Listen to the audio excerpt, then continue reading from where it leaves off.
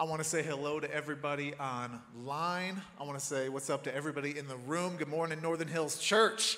It's good to see you all. If we haven't had a chance to meet, my name is Brian. I'm the pastor at Northern Hills. Just stepped in the last couple weeks. And so if you're new, just glad to have you here. I'm still getting settled in, but I got to say, I'm feeling more at home every week, guys. I'm getting a little too comfortable, I think, all right? So I'm enjoying it here. So just love the community, love the family, and all that. And we're going to dig right in. If you guys want to follow along, we will be in 1 Peter chapter 2 in just a few minutes. But I want to ask you guys a question to get started. If you were to go down to, let's say, just Denver this week at some point, let's say you're just walking around Lodo, hanging out, and you go up to any random person, and if you asked them, hey, what is your just perception of Christians in general? Just kind of give me your take. I'm curious what you guys would think would come out of people's mouths just if you were to be walking around our city. And actually, I just got a little curious, all right? I couldn't help myself. I actually was like, you know what? I do want to know what some people would say. So I actually texted 3 friends of mine who would not call themselves Christians. It's not something they're particularly interested in at this moment. I said, hey, I just want to know, how do you view Christians, all right? And this was a vulnerable moment for me because I'm like, there's no way this could possibly go well for me or myself involved. I hope this doesn't hinder the relationship. But I'm like, I just got to know. And so I texted these friends, and these were my friends' responses, all right? First one, I said, okay, what's your perception of Christians? He said this: judgmental, boring, old-fashioned. That was friend number 1. Thank you. That feels really good. You know I'm a pastor of a church, right? I really appreciate that. Now, second friend, the female friend of mine, unwelcoming, discriminatory, stubborn, and patriarchal. Friend number 2, I've got good friends, right? You guys could just tell right now. I love the real talk. I appreciate the honesty. Friend number 3, good friend of mine, he just said legalistic and judgmental. So those were all the responses from my friends about their views of Christians. And interestingly, 15 years ago in 2007, a study was done on the perceptions of Christians in America. This is from 2007, okay? And they left with 6 kind of big, broad findings based on how people see Christians. At this point in time, I want to see if any of these surprise any of you guys. Number 1, Christians are too pushy. They're insincere and concerned only with converting others. Number 2, hypocritical. They say one thing but live something entirely different. Number 3, too political. Christians are primarily motivated by a political agenda and promoting right-wing politics. Number 4, homophobic. They show contempt for people who live different lifestyles. 5, sheltered. Christians are boring, unintelligent, old-fashioned, and out of touch with reality. Is anybody feeling good right now? Am I encouraging anybody yet? Don't worry, we'll get there. And the last one, number 6, judgmental. Christians are prideful and quick to find fault in others. Now, interestingly, those weren't too far off what some of my friends even said in their texts, and this was 15 years ago. I'm wondering if you guys think any of those perceptions have changed even just in the last 15 years, even with all of our cultural developments. I'm willing to guess a lot of those would still be pretty similar. And here is what I'm curious about. How does a religion that is founded on the most profound act of self-giving love, that has an incredibly high bar for the treatment of other people, for caring for the poor, for loving other people, how does a religion founded on those principles develop this kind of negative perception? How does that happen? And that is kind of why we are leaning into this series we are calling Compelling. We launched this whole series off last week, and really the whole premise is this: Christians, by definition, should not be repelling, but compelling. That there should be this attractiveness to the way we live and the way that we act and the way we engage with culture that actually draws people in and makes them want to know more about God and engage with Jesus. And so we've been really asking a hard question of ourselves. If you're a Christian in this room or online today, this is the hard question. We got to look in the mirror. Are we compelling? Are we? Are people more interested in Jesus because of their involvement with our lives and us coming into contact with them? That is just the real question we got to wrestle through. And what does it look like if you're a serious Christian to engage with the world and this culture and the people in it so we can truly have a real meaningful and positive impact in this world? That is what we're wrestling through today. And so we're going to look at a passage today that I think is really interesting for this conversation. We're going to be in 1 Peter 2. Here's why I think this is so interesting. Peter was one of Jesus' closest followers and friends, so he knew this guy personally. And at this point in time, Peter is writing a letter to a group of Christians in the first century. So this is 2,000 years ago. This is real events. This actually happened. But here's what's interesting about the context. These Christians that Peter's writing to were actually experiencing their own level of negative perception. So much so that they were actually being actively persecuted. And so Peter is trying to give them some direction on how they can live this different, compelling life, even in the midst of hostile circumstances. So follow along with me. It'll be on the screens. I always like it when some people bring a Bible, some old-fashioned folks in the room. If you got a Bible in your hand, it's always good to have a nice Bible, although you can use your phones too. No judgment at all. So 1 Peter chapter 2, verse 11, this is what Peter says. He says, "Dear friends." Now, already 2 words in, we got to stop and pause, all right? So bear with me. This will not be a 4-hour sermon, but this is an important moment right here. This is critical. Some of your translations might say, "Beloved." These words are words you use for somebody you really cherish, like people you love dearly. And why I think it's so important to stop and recognize this moment is this is Peter we're talking about. This is walk on water Peter. This is chop somebody's ear off Peter. This is the Peter who preached the very first genuine Christian sermon telling thousands of people that they killed Jesus and it's all their fault. This is the Peter we're talking about. And yet in this moment, he's not talking like some heavy-handed boss.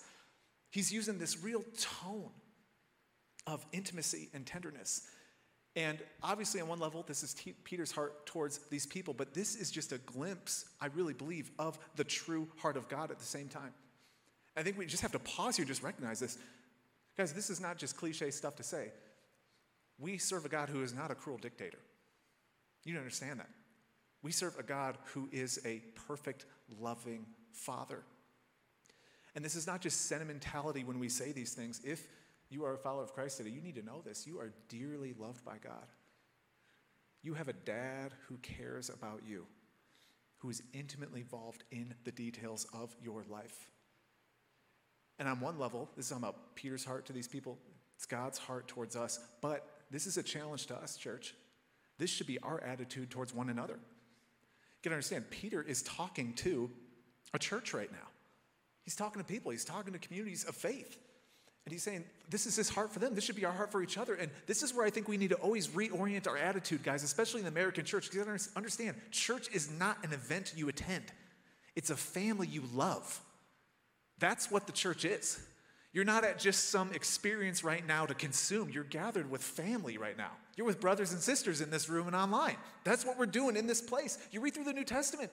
It uses all this language of brothers and sisters and loving each other and sacrificing for each other for the benefit of other people. This is a real committed community and family. And I know, Northern Hills, we are already a large enough church, I know, where we can't all be best friends, right? We can't know everybody intimately. I get that. But I'm curious, do you have a few dear friends at this church, if you call Northern Hills home?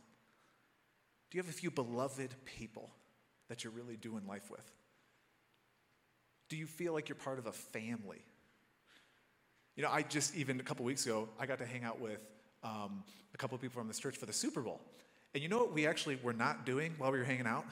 We were not praying. I wasn't leading a Bible study on the Old Testament sacrificial system.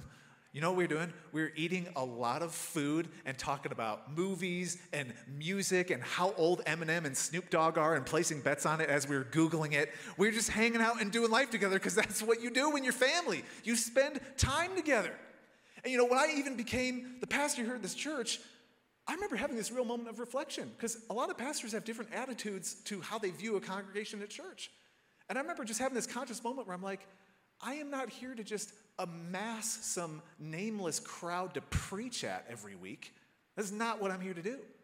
I'm here to help cultivate a family. I feel like that's my responsibility ultimately as a pastor, that this is supposed to be a real community that we're constantly building and cultivating and connecting together. And do not hear me wrong, church. I do not want to paint an unrealistic picture of the church right now, like this rosy picture of it's all perfect and amazing, because just hear me on this. I will disappoint you significantly. Just don't worry. If I have not already said something from this stage that has offended you or hurt you in some way, don't worry. I will not disappoint you in that area. Just give me time, okay? I know pastors are supposed to be perfect, but I am very human, And I know a lot of us in this room, you've had experiences. You've had churches hurt you. You've had people in churches hurt you. I get it. It's family. Family is messy, guys. That's just the reality of it. And yet, even in this last 6 weeks as a pastor, when I've already made a bunch of dumb mistakes and stupid stuff, I have had so many awesome experiences of grace and love and connection with people and forgiveness. And that is this amazing thing called the church. It's this messy, beautiful mix of people coming from so many different places and everything. And yet it's this compelling, amazing picture of God's family. That's what this thing is. Dear friends, a beloved community. That's what Peter's talking about. But he's just getting started. He takes this moment, he's saying, we have to do a whole reorientation of how we view our place in this world. We need to see this thing totally in a different way. And so this is what Peter's going to say. He's going to say, we need to embrace a different identity. This is where Peter's going. Embrace a different identity. This is what he says right after he says, dear friends, he says, I urge you as foreigners and exiles. Now, this is kind of interesting. You just think of a baseline definition of someone who's a foreigner or an exile. This is somebody who lives in a place that is not their true home, right? It's that simple. And if you have ever done any real traveling to a different culture, you get a real dose of reality about what this feels like when you go there. Nicole and I, pre-kids, we splurged and did this quick Europe sprint, all the hostels and trains and everything, wanted to see some of the sights before our lives ended by having children. I'm just kidding. But it was so interesting because I had honestly never really done any serious traveling before in my life, and it becomes very real when you are living in a culture that you're not comfortable with. And you're trying to read the signs, you're trying to understand the menus, and you're trying to talk to people. And we got lost in Paris at one moment, didn't even know what was happening. And here's the thing, no matter where Nicole and I went, we just didn't fit. We didn't fit anywhere, all right? We were too short for the Dutch people. We were too unattractive for the French people. We were way too extroverted and loud for the Swiss people. Like, nobody really liked us as Americans. I'm just going to be honest, all right? That was our experience. And yet, we are foreigners. And Peter, on one level, he's talking to the very real situation these people are in. Some of them, because of this persecution, got dispersed. So in a very real, practical way, they are foreigners now. They're living in different places. They're trying to figure out their faith. They're trying to figure out how to live. This is what's happening to a lot of Ukrainians right now. All right? This is a very real experience people have. And yet, there's another level Peter's talking to. He's not just talking about the real situation, but he's talking to their spiritual situation too. Because you have to hear this. The moment you become a Christian, you receive new spiritual citizenship. You join a new kingdom. You take on a new identity. You are now a square peg in a round hole when it comes to this world. Paul, in another letter, contemporary of Peter's, he talks about the fact that we are now citizens of heaven. That's how he reframes our identity. And this is why this is so critical, guys. No matter how nice your house is, wherever you live, or how good your neighborhood is, or how nice the views are here in Colorado, you're not home. You're not in your ultimate home right now. And this is the tension Christians are called to live in, that we are not supposed to get too comfortable in our current surroundings. We're not supposed to make ourselves too comfortable in this world. Jesus, in John 17:16, he said this, they, talking about us, are not of the world, even as I am not of the world. John, one of Jesus' followers, 1 John 2:15, do not love the world or anything in the world. Now here's what they're getting at. We are not supposed to attach our heart, our desires, our identity to the comforts and pleasures and experiences of this life. There is an attitude of a Christian of, I'm just passing through. I'm moving towards this ultimate kingdom, my true heritage, my true home. And that is a very uncomfortable place to live in. It's extremely disorienting. You never can quite get your footing, and yet Peter's saying you need to embrace this identity. If you are serious about following Jesus, on one level, you are never going to perfectly fit in this world and in this life. It's a new identity. And yet, if you have a distinctive identity, it requires a distinctive lifestyle at the same time. Peter's going to say this, we need to embrace a different lifestyle. Embrace a different lifestyle. He goes on from what we just said. He says, abstain from sinful desires which wage war against your soul.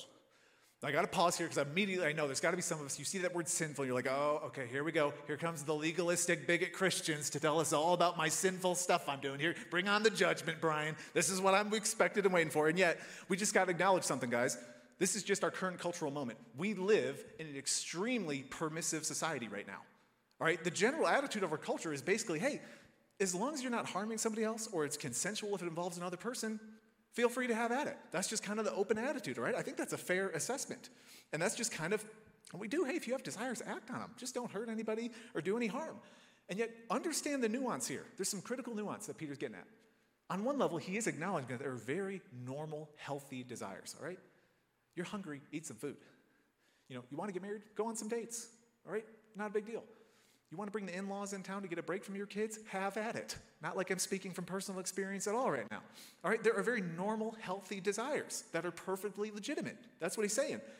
And yet, on another level, there's some very real, destructive desires that we just have to be aware of, that Peter's going to dig into. He calls these sinful desires. Some other translations call them passions of the flesh. And anytime you see that word flesh, particularly in the New Testament, we're not talking about skin. We're talking about this human sinful nature that we all have, that compulsive, selfish behavior that comes out of us, that just has to satisfy itself on any level. It's self-seeking. And we're fighting it all of the time. Paul was another writer in the New Testament. He gives us just a bucket list of what some of these passions of the flesh are, these sinful desires. This is what he says in Galatians 5:19. The acts of the flesh are obvious: sexual immorality, impurity and debauchery, idolatry and witchcraft, hatred, discord, jealousy, fits of rage, selfish ambition, dissensions, factions, envy, drunkenness, orgies, and the like. That's quite a list. Now, here's the reality. Every single one of us is somewhere on that list. All right? You might have even got named for 2 or 3 of those things. That's just the reality. And even if you don't feel like you're on that list, Paul says at the very end, and the like. So he's like, don't worry, you're somewhere in this thing, all right? Nobody's off the hook. So here's what is so critical about this. If I'm losing you, draw in right now. This is important. This is really critical for us to notice. Peter is writing to Christians. Okay, that's a critical detail right there. That should be extremely encouraging to every single one of us in this room, because here's what Peter is basically saying. If you have these types of desires and struggles and dynamics in your life, it does not void your Christian faith. That's critical for you to acknowledge. It is possible to love Jesus and have a massive battle going on inside of you. And this is what's so important about Christianity. The moment you place your faith in Jesus, yes, in that moment, you are saved. You have the hope of heaven. Your sins are forgiven, and yet you are not completely fixed.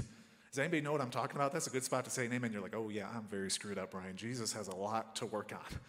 And if you feel like, oh my goodness, I'm coming in here as a total mess, trust me, you're going to fit right in, all right? You're with good company, all right? All of us are jacked up on some level, right? Let's just be real here. This is the human experience. So whether you are a Christian or not, Paul and Peter just point out this fact that we all have these sinful desires. We have stuff going on inside of us that are waging war against us. But this is where people get frustrated, because they say, well, geez, why do Christians get all obsessed with moralizing and this behavior modification? Isn't it just, it's personal preference. Just do what you want. You do your thing, I'll do my thing. Let's stop the judgment. Here's the argument from Peter, though, that we have to understand. And this is what rubs up against our culture. This is where there's big disagreement. This is not just a matter of personal preference. It's not us getting to decide what's right or wrong. Peter says this is war. There is war going on inside of you. These are not just desires that are okay to satisfy or ignore. No, these things are trying to ruin your life. James was this contemporary, again, of Peter's. This is what he says. He's talking about this same dynamic. James 1:15, he's talking about sinful desires here. He says, then, after desire has conceived, it's working in your life, it gives birth to sin. And sin, when it is full grown, gives birth to death. So he's talking about this dynamic that we all experience. It's not always just physical death he's talking about. It just can destroy our lives on so many levels. And even if you're somebody who struggles with this idea of, sinful desires and everything, we have to just acknowledge right here, because we've had this experience. How many of us in this room, through our own life or through somebody else's life, have seen the real damage from people acting on sinful desires? You know, a weak moment, we just give into a temptation, slipping back into an old habit or addiction. I can almost guarantee that every single one of us in this room has seen real death to relationships, death to opportunities, careers, just personal lives in general. This is what Peter's saying. He's saying, this is war. Like, this stuff can ruin you. This is something we have to take very, very seriously. And as much as you may think you can define your own morality, Peter's saying you are doing that at your own peril, because it will not end well. But here's where a total 180 needs to happen. If you are somebody who would say, I am a follower of Jesus, this is where you shift your thinking. This is where the different lifestyle comes in, because Peter says you need to abstain. If you want to follow Jesus, you need to abstain. Moderation is not okay when it comes to sinful desires. This is war. These things need to be put to death. And what's so interesting is, some of you guys know this experience. When you become a Christian, something weird starts happening in you. It's not overnight, it's kind of gradual, but your desires actually start to change a little bit. You're still kind of struggling with a lot of that old stuff, let's just be real. It can still surface up and come up. And yet, there's this whole other side of you that's like, man, I kind of don't really want that stuff anymore. Like, that hookup culture used to kind of be my thing, and yet now it just kind of leaves me feeling a little empty. You know, I used to kind of slack off at work and take some supplies and print off all my personal stuff on the printer and everything, and now I kind of feel a little guilty about it. Like, I feel like I need to, I'm working for God, not even just these people. You know, you're like, I'm not really into the stuff I used to be into. I feel like my desires are changing, and yet I still feel this struggle. This is what we're speaking to. And what Peter says is you need to fight back. This is war. You need to strengthen yourself and start stepping into the life God has called you. You need to abstain. So here is just the practical moment right here. How do you actually abstain? How do you actually start to see victory over some of these struggles we have? Because I know some of us in this room right now, you are still feeling it.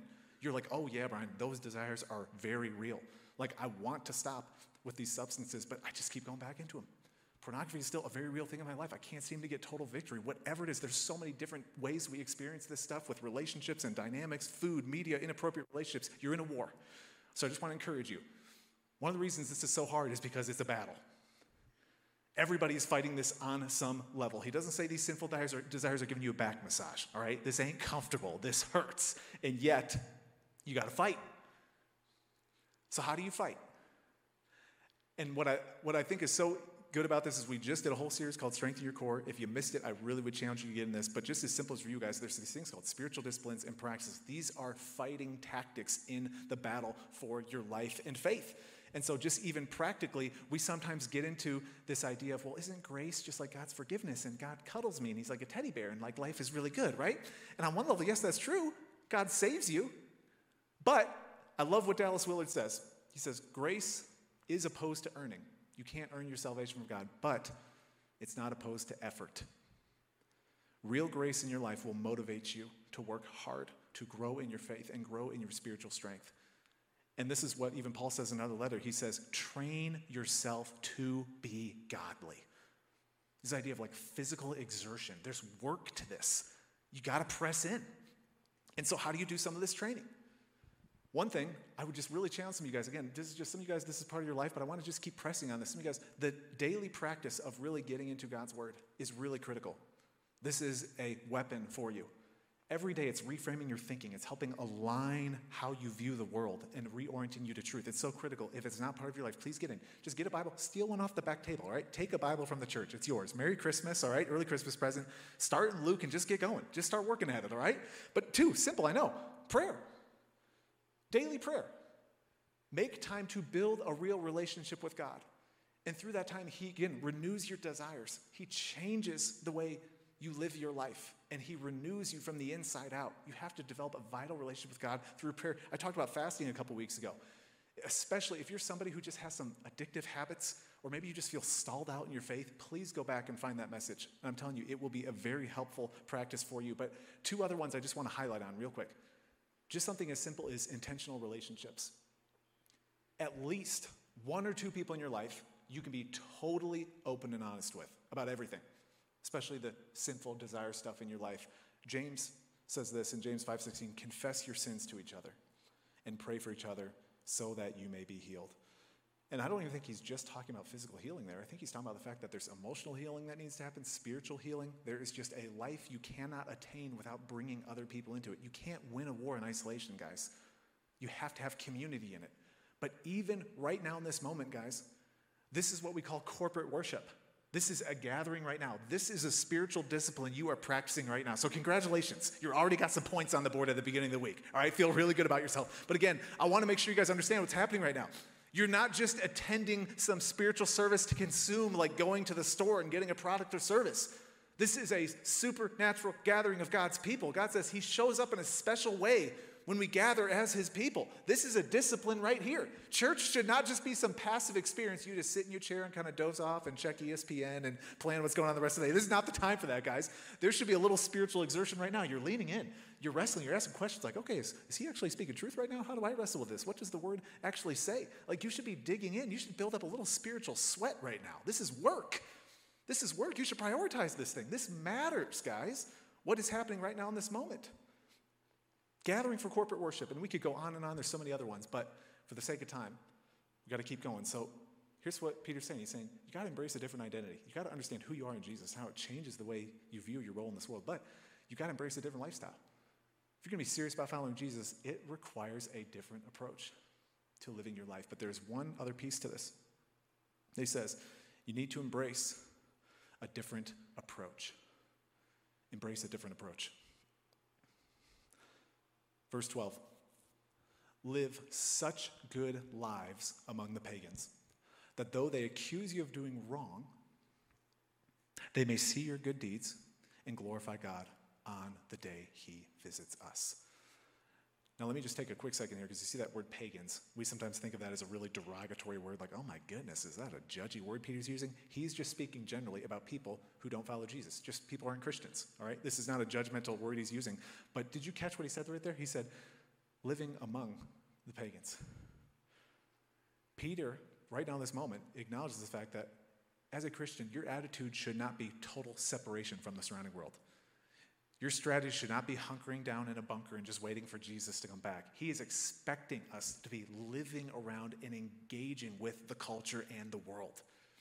He's saying this should just be something that's a part of your life. And it sometimes makes me scared. I'll talk to people who are Christians sometimes, and they'll be like, Brian, I don't really have any friends that aren't Christians. And I would say, well, that's a real problem. You should have some very good friends who do not share your beliefs. Actually, I would say it's almost a requirement if you're serious about following Jesus. You should be so engaged with the world that that is just a natural thing for you. So I would just challenge some of you guys, do you have some people that you are just living among, you're doing life with, who would not call themselves Christians? That is a really critical thing, and yet, here's what Peter says. He said there's going to be a lot of people that accuse you of doing wrong. Now, I'll be the first one to admit there are plenty of Christians, I can even do that, who have given the entire religion a bad name, right? We have done some dumb stuff throughout history. I will be the first to acknowledge it. And I can guarantee you, at any moment in time, there's some crazy person out there who claims the name of Jesus, who's some crazy, intense bigot or whatever, and the mainstream news media will find them and put them on national television, all right? That will happen. That's just part of it. And yet, here's the thing. Peter's not talking about any of that stuff. Peter particularly here is talking about slander. This is what he's talking about. He's talking about people making false and damaging statements about you that are totally untrue. He's saying there's going to be people that accuse you of things that are fundamentally not true, but are happening because of your identification with Jesus. You know what's so interesting? The first century Christians, you know what some of the stuff they were accused of? Some of the stuff is crazy. First century Christians were accused of being cannibals. People thought they were literally eating other people because they talked about this thing called communion, where they eat the body and drink the blood, this symbolic imagery, and they're like, no, dude, I think those people are eating people in their meetings. It's crazy stuff happening right there. You know what they're also accused of? Incest, because they're like, they keep calling everybody brother and sister. It's like this giant ingrown family. I didn't even what's going on in there. That was an accusation against Christians. Atheists. Christians were called atheists in the first century because they wouldn't participate in the worship practices of the other religions going on of that day. They're like, these people are totally not religious, which clearly is not true. Another interesting one, Nero blamed Christians when Rome burned, and which many historians argue and even agree now that it's very likely Nero did it himself, but this led to a massive persecution of Christians, horrendous persecution for a false accusation against them. Now think about some of the accusations against Christians today. These are just a couple, we even read them at the top, but homophobes. A lot of people put that blanket statement across Christians. Right-wing bigots, women oppressors, anti-intellectual. I mean, I could literally go on and on and on with the list. And I know probably some of us in this room might say, well, Brian, from my experience, that feels like an accurate description.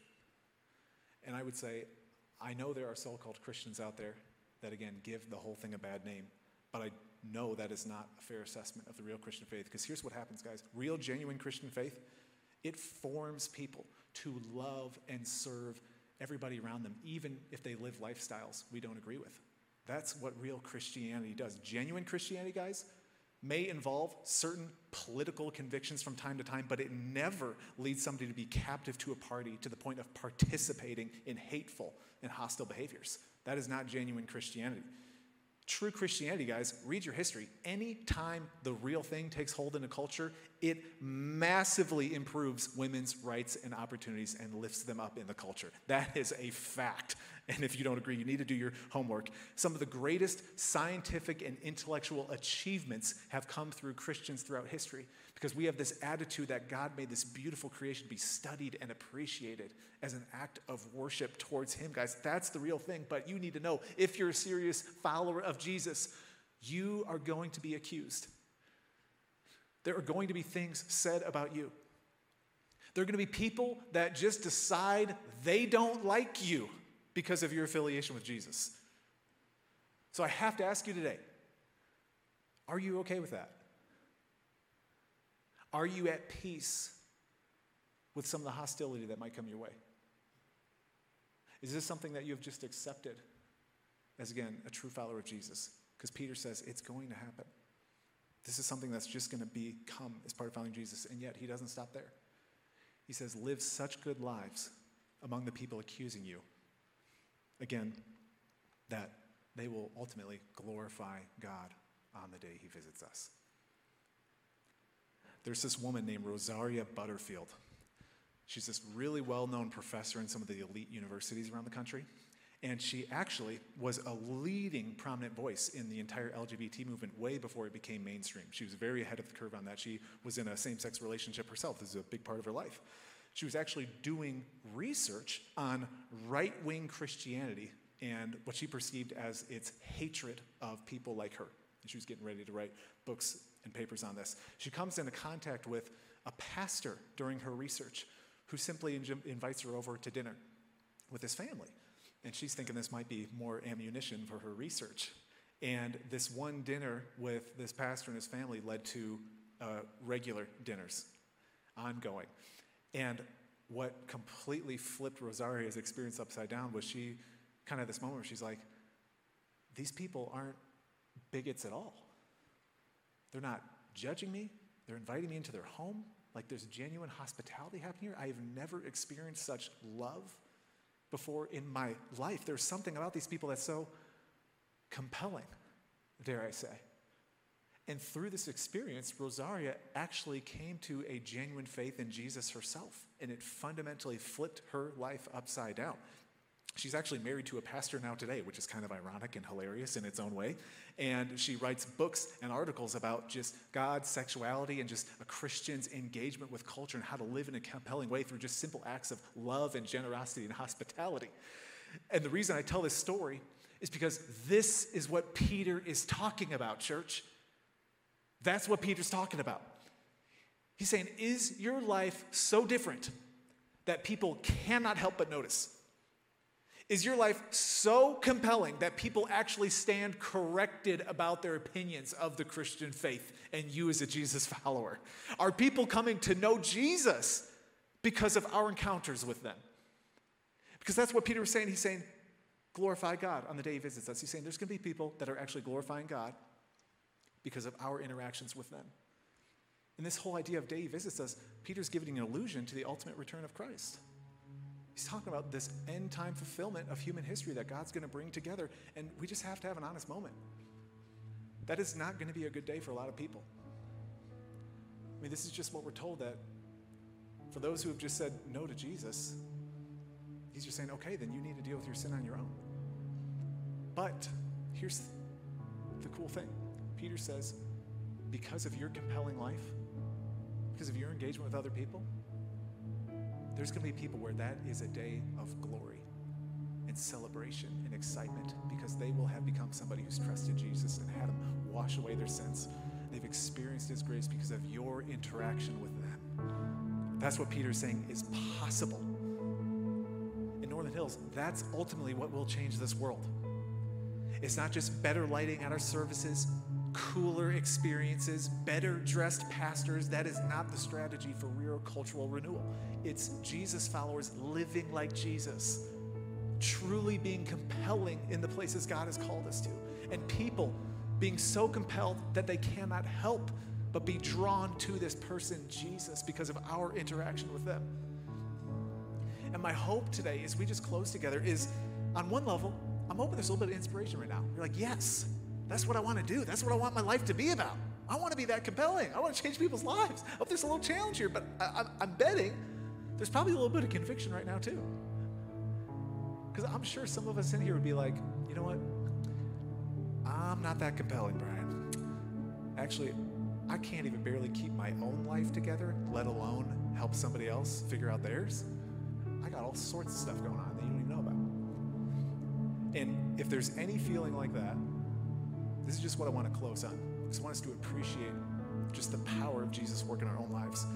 Paul, at one point in one of his letters, gives this bucket list of all these sinful desires, just all the horrible stuff that we give ourselves to and give into these desires. He gives this whole long, nasty bucket list, but this is what he says in 1 Corinthians 6:11, and that is what some of you were. But you were washed. You were sanctified. You were justified in the name of the Lord Jesus Christ and by the Spirit of our God. You need to hear me today. If you're someone who feels like the sinful desires are winning, even though you're like, I trust in Jesus, but I can't see victory, you need to know that is not your fundamental identity. That's not who you are. That is not how God sees you. You have taken on a different identity, and God is working out a different lifestyle in you. He is renewing you from day to day, and he's turning you into that compelling, powerful force for his kingdom in this world. That is what God is doing for you right now. You're his precious son. You're his precious daughter.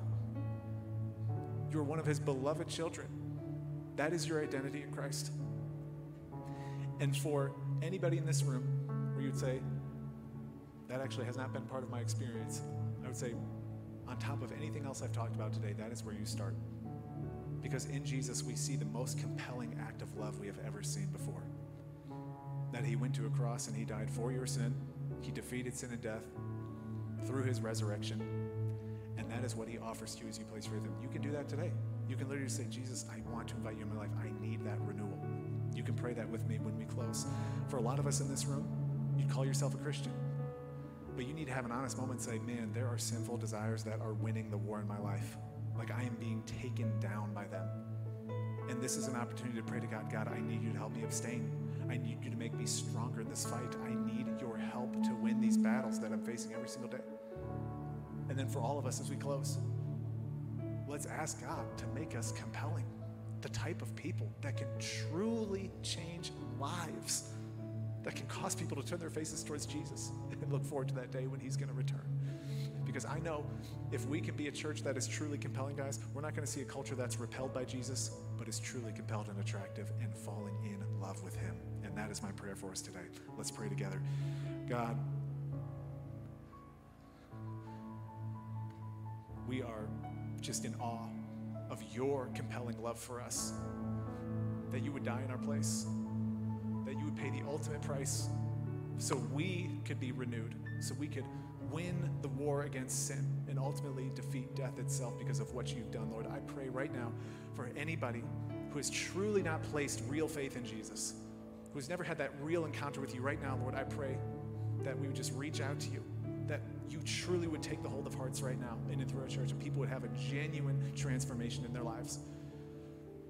Lord, I pray for all of us in here that are trying so hard to follow you, but we fall so far short. It's easy to feel like, man, I can't get this thing figured out. Life is so hard. I pray for real victory today, fresh strength, that we'd be able to abstain from the sinful desires. We'd be able to win the war of the flesh going on inside of us, God. And ultimately, I pray for our entire community that we can truly be compelling to a watching world, that people would stand corrected when they encounter our lives on their views of Jesus, and we truly could see a transformed world. And we pray this in the name of Jesus. Everybody said, amen. Amen. Thanks for checking out this week's message. If you'd like to get involved here at Northern Hills, check out our website at inhills.org or download the Northern Hills app. We hope to see you again soon.